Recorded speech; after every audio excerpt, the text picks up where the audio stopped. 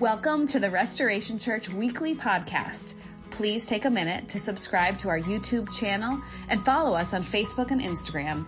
And be sure to download the Church Center app. This is the best way to stay connected and up to date with all that's happening at Restoration Church. Most importantly, we hope the following message will help draw you closer to Christ. Thanks for listening.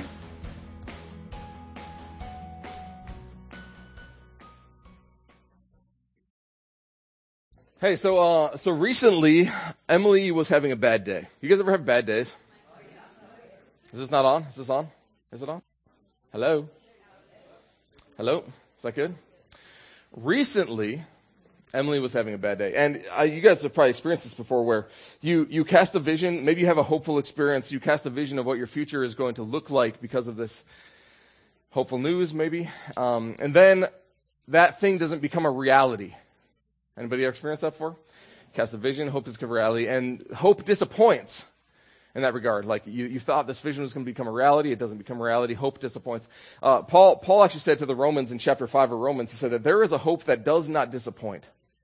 There's a hope that does not disappoint. It's the future that God has cast for us in and through His Son Jesus Christ. There's a hope that does not disappoint. But sometimes our hope disappoints, right? We cast a vision, it disappoints, it doesn't come through, our hope disappoints. Creates sad days. And so put yourself in my shoes as the husband of a wife who is saddened, okay? So what do? Like, okay, so you obviously you call her throughout the day, and you maybe you even go home for lunch to console her and to comfort her and to be near her and to be in her presence. Certainly you bring her flowers, chocolate maybe on the way home. Yeah, I did none of those things, okay? I did none of those things. I was fully aware that she was having a bad day, but I was caught up at work, I was busy, I was doing things, and I didn't. I could keep going about how bad I did that day, but I'm going to throw myself under the bus here. I sucked at being a loving husband that day. And here's the thing, I could justify my behavior, right? I had a long day. It was a hard day. I had a lot on my mind. I was trying to get a lot accomplished. We're really, actually, I think, really good at justifying our behavior. But I realized when I got home from work, with her help, it's an important part of this, with her, you can interpret that however you want to interpret that. With her help, I realized that I had kind of failed at being a loving husband that day. And I want to look at this scenario from both the perspective of the offender, me, and the offendee, the person who is being offended. Now, Emily, from the side of the one being wronged, had two options as to what to do with me. She could choose resentment. Resentment is an option she had. She could hold this against me. She could store it away in a filing cabinet with all the other times that I failed to meet her expectations. And when we do this, we tend to feel justified in treating each other harshly because we keep focusing on all the harm that the other person has done to us over the years. And so we feel justified. Look how thick and wide the filing cabinet is. There's so many files in here. I'm justified in holding this over their head. I'm justified in using this against them. Now, rarely, if you think of how relationships eventually, break apart, rarely does someone in a relationship wake up one day and say, you know what, I'm filing for a divorce today.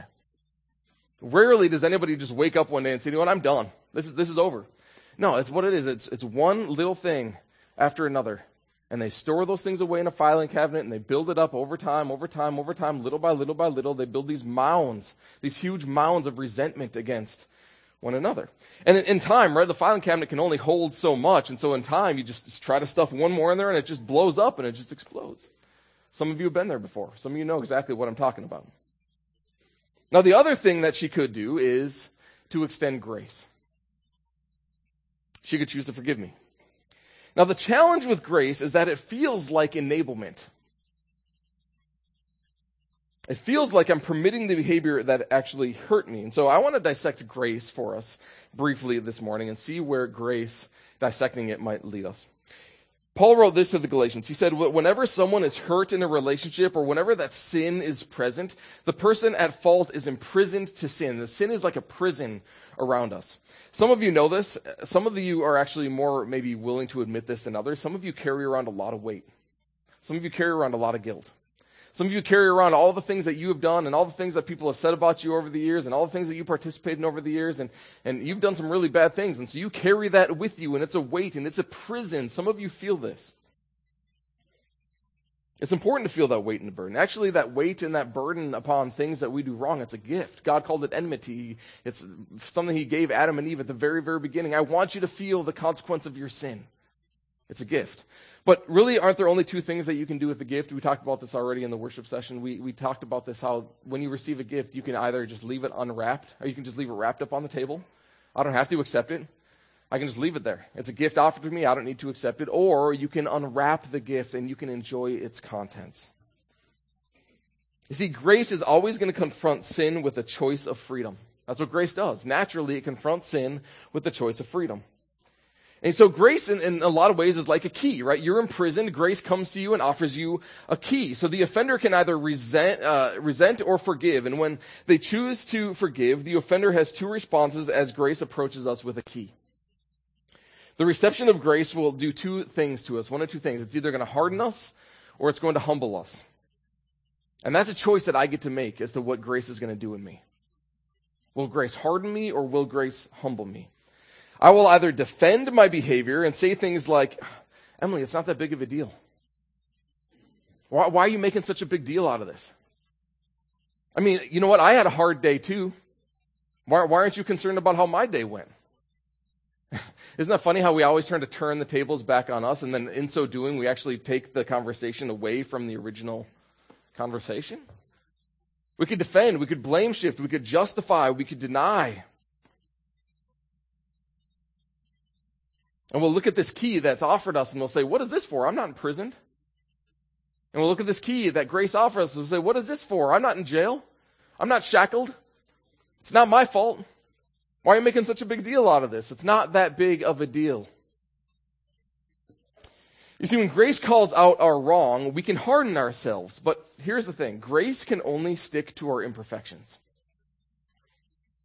Grace can only transform imperfections. And if we fail to recognize or believe that we have imperfections because we constantly deny or justify or conceal our behavior, if we deny that we're sinners, then grace cannot stick to us, and grace then cannot do what grace is intended to do. Grace cannot transform us if we do not acknowledge and own the fact that we are actually in the wrong.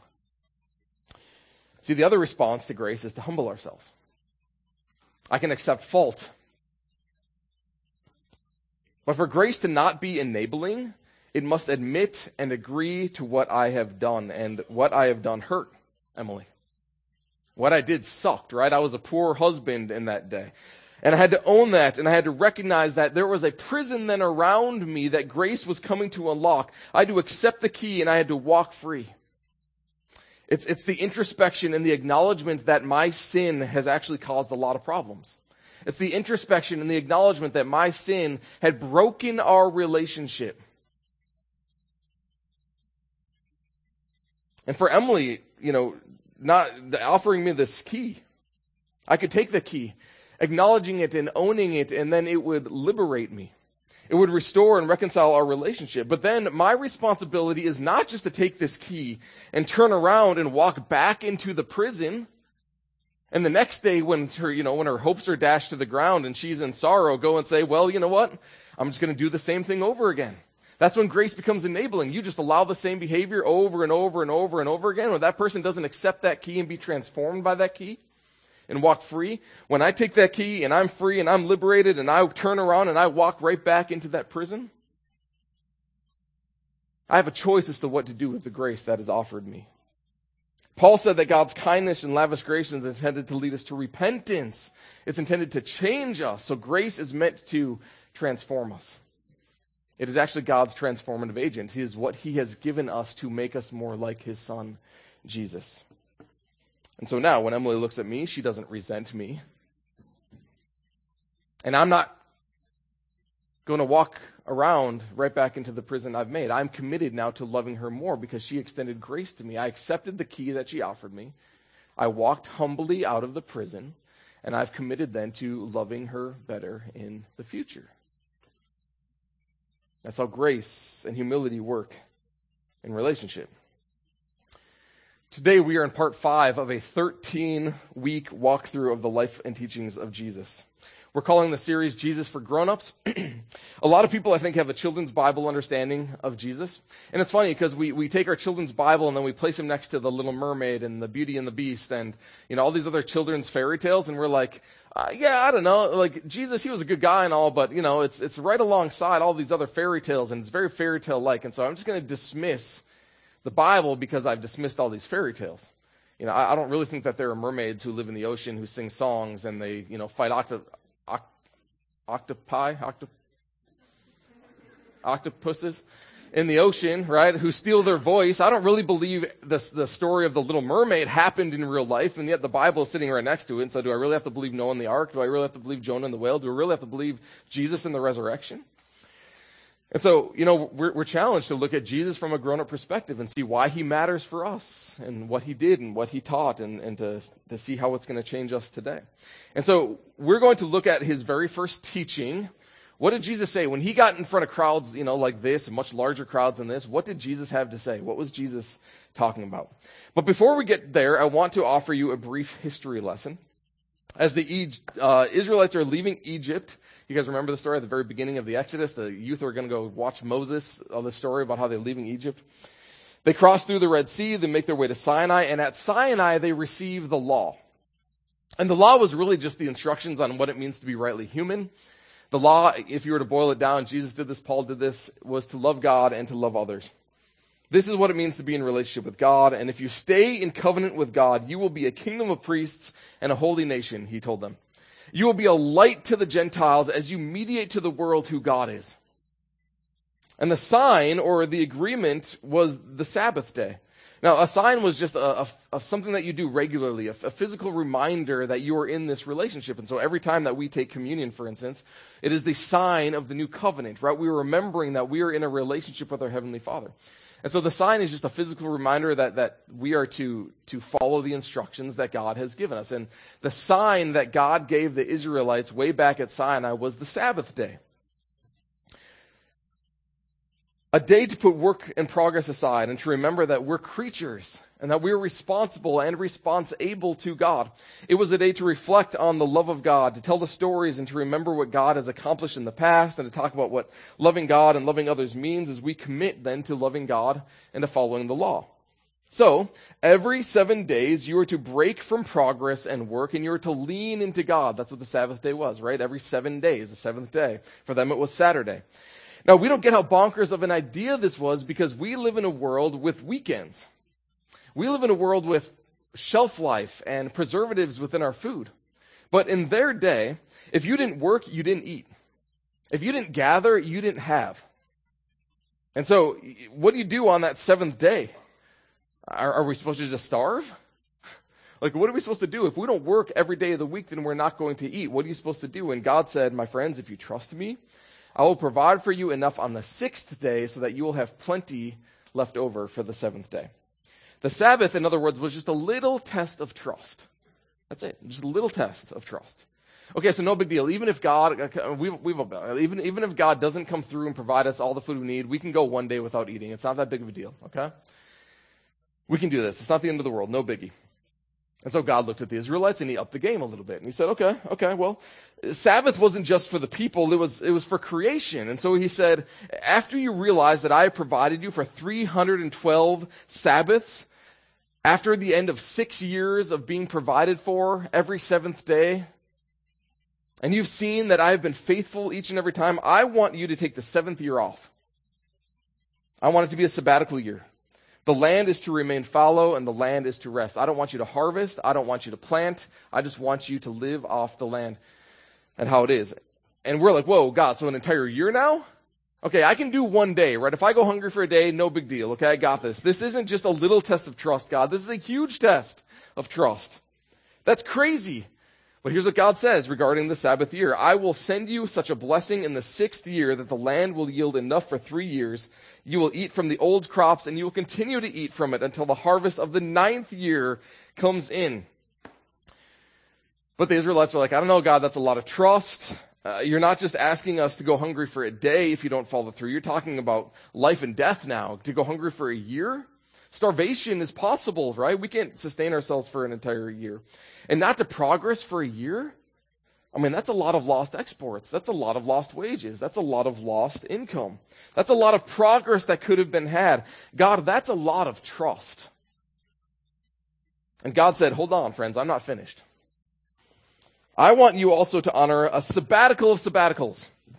At the end of 7 Sabbath years, I want you to pronounce a year of Jubilee. I want you to make it a party. I want you to get out the trumpets. I want you to get out the party planners. I want this to be a celebration throughout all of the land. Every 50 years, I want you to announce freedom throughout the land. Freedom throughout the land. Each of you is to return to your own property. All the slaves are to be set free. All the slaves are to go home. All debts are to be canceled. This is restored community. This is new creation. This is radical grace offered for slaves, for prisoners, for those in debt. I want my people to be known by radical, extravagant grace. So radical that it shouts craziness to the world. So radical that it liberates prisoners. So radical that it cancels every debt. So radical that it frees everyone who accepts it to be transformed and renewed and restored. I want you to announce the year of my favor. Announce a jubilee throughout the land. And now the people are thinking, God, you are crazy. That's insane, God. God, that's not how the world works. God, that's not how society thrives. God, that will be enabling. God, that's irresponsible. I mean, it's great for the ones in debt, isn't it? I mean, come on, let's think about that for a minute. For those of us in debt a little bit, how great would it be for God to announce a year of Jubilee where all debts are canceled? It'd be amazing, wouldn't it? It's great for the prisoner. It's great for the slave. But who's going to lose from this pattern of life? It's going to be the slave owners, the bankers, the wealthy, the established, those in power, those on top of society. Those in the position of power have a lot to lose. A complete reset every 50 years? Are you crazy? That much grace is absurd. That much grace would cost too much. That much grace is irresponsible. That much grace would take too much trust. That much grace would require we trust that God provides above and beyond what we could possibly provide for ourselves. It would require us to believe that God's ways of doing things, as backwards and as odd as they seem, are actually the healthiest, most productive way of doing things. And who believes that? That God's ways are best? Who believes that? That God's ways are healthiest? Who believes that? That God's ways are most productive? Who believes that?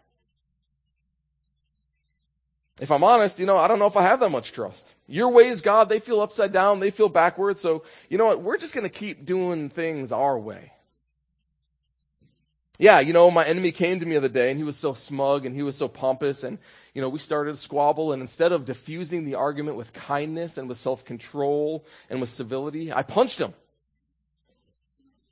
And things were said and things were thrown and things were broken, and I embarrassed my children. My wife doesn't even want to speak to me anymore. Yeah, well, you know what? My wife and I met the other day to talk about our finances. Instead of talking about the books and her situation, I just made a ton of assumptions and I blamed her, and then she accused me, and so I deflected the accusations back at her, and we started yelling and we solved nothing. But you know what we did? We built up a lot of resentment. We stuffed that filing cabinet real thick and real tight. And now I just don't want to look at each other. And the kids feel the tension, and they'll probably become just like us. And yeah, the rainforests are important, but toilet paper demands their decimation. And Walmarts demand that we destroy them. You don't expect me to change my habits to care for the earth, do you? That sounds crazy, God. And come on, what? Sex only in the context of marriage? I mean, who does that? No, it feels good, it feels right, no one's going to know. I mean, the chance of any consequence is small. She's not going to get pregnant. No. I won't be bound to this person forever because of the child that we create. My future relationships, they're not going to be affected by this one-night stand. It's not going to do anything to me psychologically. It's not going to do anything to me emotionally. God's way of doing things, they're old-fashioned. And come on, we know best. We know what's healthiest. We know what's best. We've lived long enough to know that we're doing this thing pretty well. All of our relationships are perfect. All of our marriages are perfect. All of our finances are in perfect shape. All of our households are in perfect order. All of our kids are angels. And I think we should just keep doing things our way because we know what is best. See, God has instructions on being human that we abandoned long ago. And we scoff at this suggestion that maybe God's way is healthier, that maybe God's way is more productive. And as far as we can tell, the Israelites never obeyed a single Sabbath year. And therefore, they never experienced the year of Jubilee. They never announced the year of Jubilee because they never experienced the Sabbath year. And early on, they didn't even experience the Sabbath day. And the reason they went into exile for 70 years was so that the land could finally experience its Sabbath rests. If you know the story of the people of Israel, they rarely even tried to follow God's ways, which is why the Old Testament is so bleak and depressing.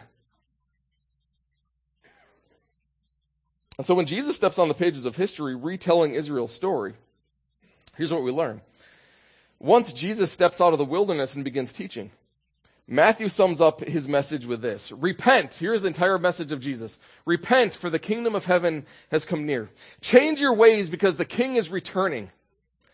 Now, it was assumed that when God returned to his people, he would just create a dividing line in history. And so everybody on this side of the dividing line would be all the oppressive pagan people who were wicked and evildoers, they would be destroyed, and God would save the good and faithful Israelites. That was God. God comes as king. He puts a dividing line in history, destroys all the wicked people, saves all the self-righteous Israelites. The king is returning with wrath, and we, the people of Israel, are going to sit back and watch him destroy the world. That was the Jewish expectation of what God was going to do when the king returned. But according to Jesus, that's not how the king was returning. We can pick up the story in Luke's Gospel, chapter 4. Jesus heads home to Nazareth, and news about Jesus is spreading fast because he's been healing sick, and he's been turning water into wine, and so he's gathering huge crowds all around him. People are excited for what God is doing and what Jesus is doing. And so he went to Nazareth, where he had been brought up. And on the Sabbath day, he went into the synagogue as was his custom. Remember, the Sabbath day was the day required just a little bit of trust. But it was the first in a chain of events that was going to require an enormous amount of trust. He stood up to read, we're told. It was common for guest rabbis in their day to be handed a scroll or to receive a scroll, to ask for a scroll and give commentary or instruction on the word of the day. And so the scroll of the prophet Isaiah was handed him. He asked specifically for the scroll of Isaiah.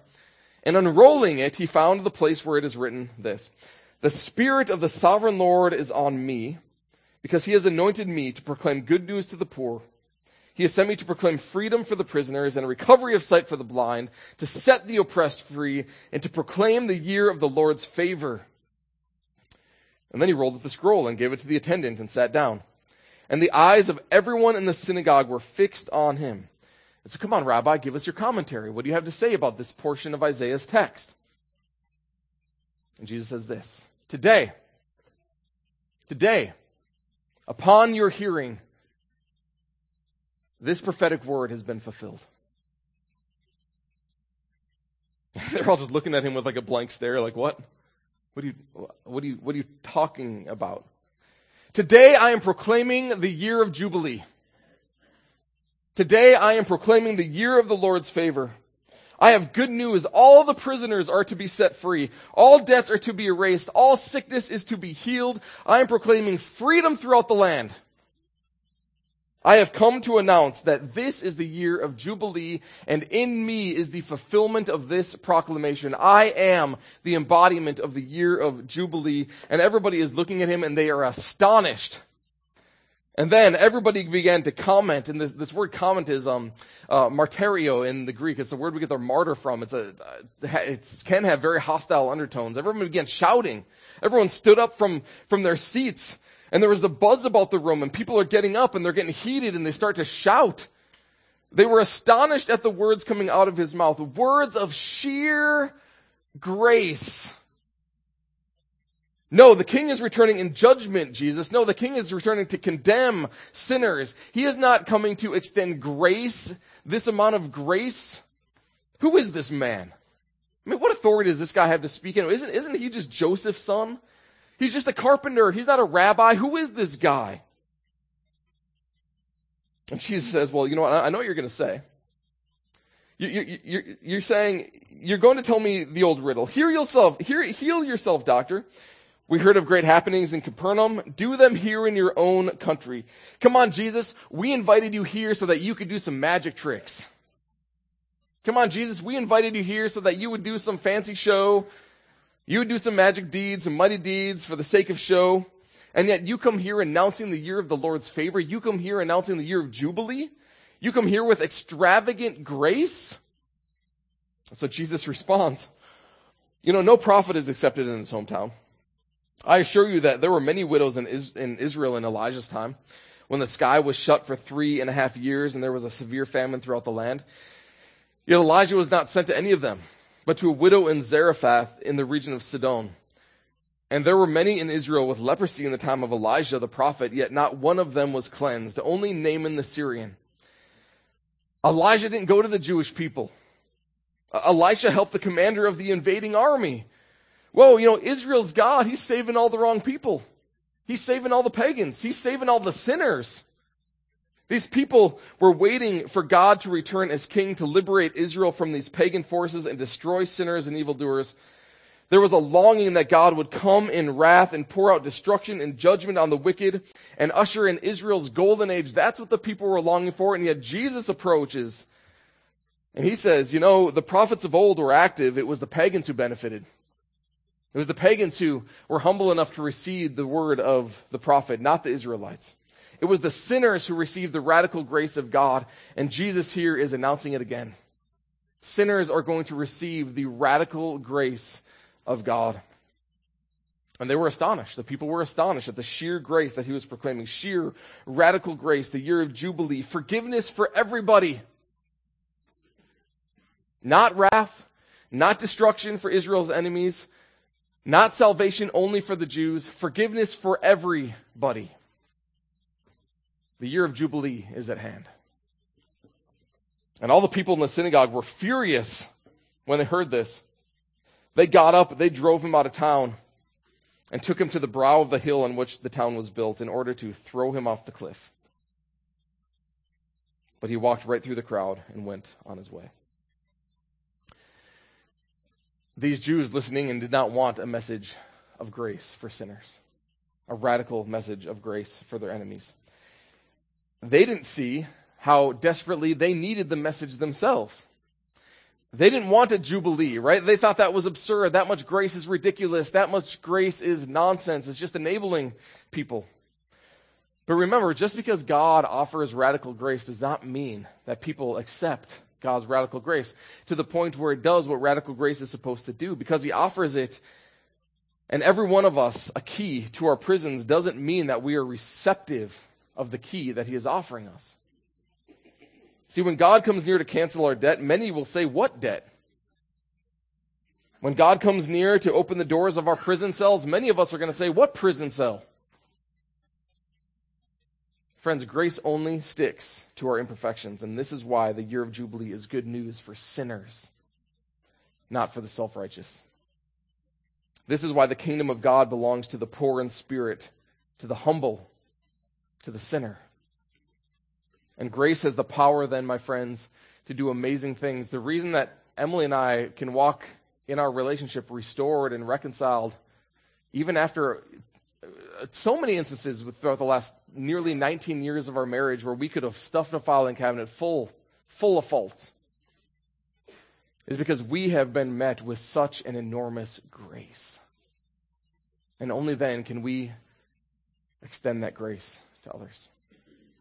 Grace has the power to transform you, and not only that, it has the power to transform your friends through you. I want to give you a little illustration as I invite the band forward. We're going to sing one final song together as we close out our time. But I want to give you a little illustration. This bucket is kind of like God's grace. You can all see this? It's a lot of grace, right? There's a lot of grace here. And this really, really darkened vial over here represents me. See how dark this one is compared to this one? That's an important thing to remember, because this one represents all you, okay? And every one of you could hold this, okay? You could all hold this, and this would be true of all of you. We need to take this perspective that I am the chief of all sinners. I am a worse sinner than all of you, and I don't know what you've all done, but I guarantee you what I've done is worse. And now in the eyes of men, that may not be true, but in my own perspective of who I am before God, my sin is worse than yours. Your sin isn't nearly as bad as mine. And so here's the thing, when we receive God's grace, right, we dip into this bucket of God's grace. And sometimes, we receive grace, and grace, we get this key, and it only makes the problem worse. It didn't do anything to transform me, right? Because grace doesn't have to transform us. It's offered to every single one of us, but we have a choice in allowing it to transform us or not. But here's the beautiful thing. Sometimes if you are willing, if you are allowing for God's grace to transform you, if you're humble enough, right, to receive God's grace, if you're humble enough to acknowledge it and to own it and to admit that you need a Savior, then God's grace can begin to do amazing things in your life to purify you. And then not only that, right? Because when we receive this grace, right? When we receive the enormity of grace, go back and read Matthew 18 at some point this week when you get a chance. Jesus tells this incredible story about this guy who just received so much grace. His debt was so large, and yet the king forgave him his debt. And then he turned to his neighbor who owed him just a little bit, and he refused to forgive his neighbor. Here's the amazing thing, right? We have this opportunity now to go and to restore other people and to purify them through the grace that we have been given. Oh my goodness, friends, we have such an incredible gospel to share with the world. That we have been forgiven of such innumerable sins. Sins that are tearing your relationships apart. Sins that are tearing your households apart. Sins that are tearing your own individual hearts apart. And yet we have been met with such an incredible grace, and we can do one of two things with this. Well, we can either reject it. We can say, what problem?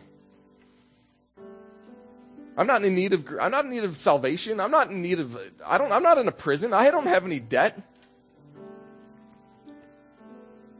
But for those of us who have eyes to see, who can acknowledge that my sin is so deep and my heart is so darkened, we can receive this grace, and it can do a transformative work in us. We're forgiven. The year of Jubilee has already been pronounced. Jesus has done it. All debts have been set free. All prisoners can be released. All debts have been erased. Why are you still living in a cage? Why are you still allowing your own selfish, sinful nature to destroy your marriage and destroy your household and destroy your neighborhoods?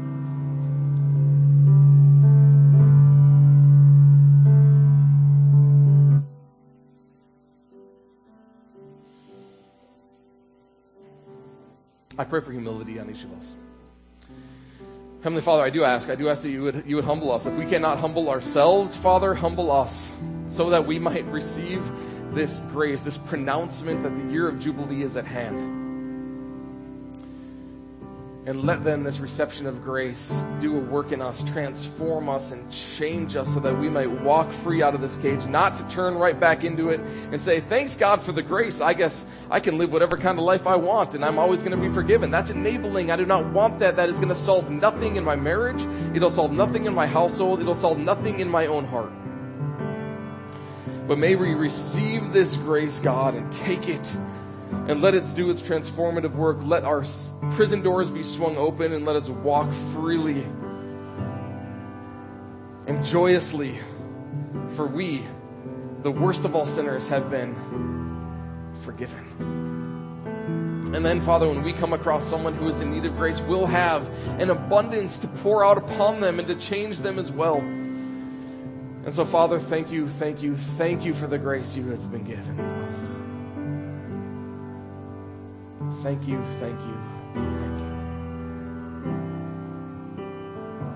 We're going to sing a final song to conclude our time together. You can use it as a prayer. You can use it, you can stand. You can take whatever posture you feel like you need to this morning. But Let's conclude with this as we celebrate what God has done and pouring out his grace and declaring the year of Jubilee.